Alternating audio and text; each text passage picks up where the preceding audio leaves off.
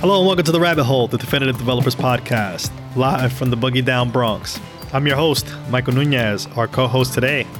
Dave Anderson. And today, we're still having solid thoughts. We're talking about the open-closed principle. It's part 2. It's part 2 of 5. As you can imagine, there are 5 letters in solid, and we'll go through each one of them. Oh, yeah, by most spellings. By most spellings, yeah. I mean, don't ask me. I mean, I'm not sure. But yes, it's 5 letters.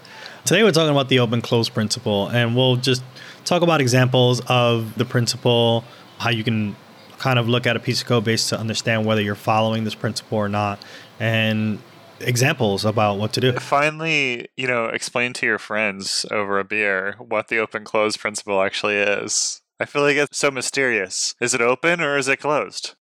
Well, we're going to get into that right now. No, you got to tell me. When it's open and you're able to open it, but then you have to be able to close it. The idea comes from the engineer named Bertrand Meyer, who has written a book in 1988 called Object-Oriented Software Construction. And it states software entities, in parentheses, classes, modules, functions, etc., should be open for extension, but closed for modification. The idea being that you want to make sure that the piece of code that you're writing is easily extendable for the next engineer who wants to add more features to the code base, but not completely modifying it where it doesn't look like the method you first wrote when you first got to this code base. Right. That's like, OG software engineering book, 1988. Oh, yeah. I mean, there's probably a lot of C++ talk in there and pointers and all sorts of craziness. Small talk, maybe. Oh, yeah. But the idea of like object-oriented programming will exist regardless of the programming language you use. And I have an example. I think we used examples previously, the shapes example, and we can dive into that. I have a real life example that we're dealing with right now at Stride, and I can talk about that as well. Okay, so we have this haiku from 1988. It's open for extension, but closed for modification. So that means that I can extend the functionality of the code, but I don't want to change anything about it. So I can reduce maybe the amount of bugs that I might introduce into the system. I don't have to tear it all apart in order to add some more functionality. That is correct, Dave. Podcast over. We are done. Boom. There goes open close. That's it. Okay. I still don't feel like I'm there yet. So why don't we? I'll dive in with the example we've used before. So, think about last week and then play the violin. You have a area calculator. Someone, suppose Bobby, is a product owner and wants a area calculator that when you give it a rectangle with 2 sides and you ask for the area, it gives you the area of a rectangle. And the area of a rectangle is the width times the length. Classic. And boom, classic. And if you have many different rectangles in a list, if you give it a list of rectangles, it'll give you the area of all the rectangles. So yay, Bobby's happy with this particular piece of code. Bobby now comes up to you and says, hey, we have an area calculator and we got a new shape we have to get the area for, which is the circle. So we're going to use the circle now. One could extend the area calculator so that every time it looks for each, item in the array, whatever shape it is, we have to check if the shape is a rectangle or if the shape is a circle. And if shape is rectangle, then do your area, width times height.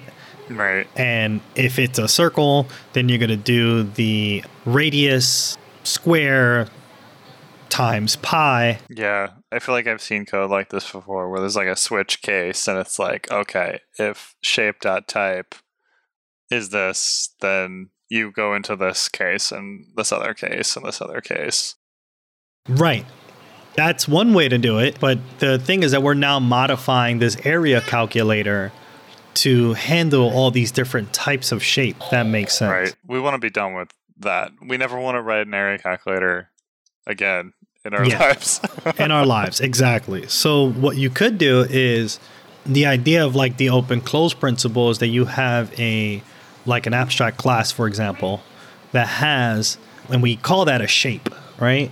And that particular abstract class will have one method and it'll be the area. And any of the classes that we create that uses this shape abstract class will have to identify or like implement the area for that particular shape. So when you create a rectangle, you're going to use a shape, and the area of a rectangle is width times height. Same thing goes for circle, where you get the radius square, multiply that by pi. Favorite number. 31415 9265 3589 I think. I don't know. Well, someone's going to have to check me on that. I can't even remember like my phone number, so it's oh gosh, I can't laugh, it hurts. So the idea is that in your area calculator, all you have to do is for each shape you can just call the area method, and your shape will have its own implementation on how to print out the area of that shape. Right. And I guess like, if you don't want to use inheritance, because like all the cool kids are doing composition these days, and you can use an interface or a duct tape too, as long as you're passing in a list of shape that has the area capability, then you can do that. Yeah, if like just make sure that the method responds to area as a method, and then you should be able to get the area of any shape that you pass in. So the idea is like, if, Bobby comes out of nowhere and is like, hey, we need the area of a triangle, then you could just create a new shape that takes the triangle as an area and then be able to calculate that. And then you never have to worry about extending the area calculator for areas anymore, right? And then you could do like a football field. You can do all sorts of these different shapes if you really wanted to, and not have to extend the area calculator anymore. Right. Or even like a football. Or if you want to get the area of a football, you can. I'm pretty sure there's got to be a equation for that, but I do not know what it is. I can't even throw a football. I'm so bad at it. But yeah, like that would be something that'd be like so complicated, like if you just kept on putting that into the area list calculator, and you can imagine the tests would get very complicated as well.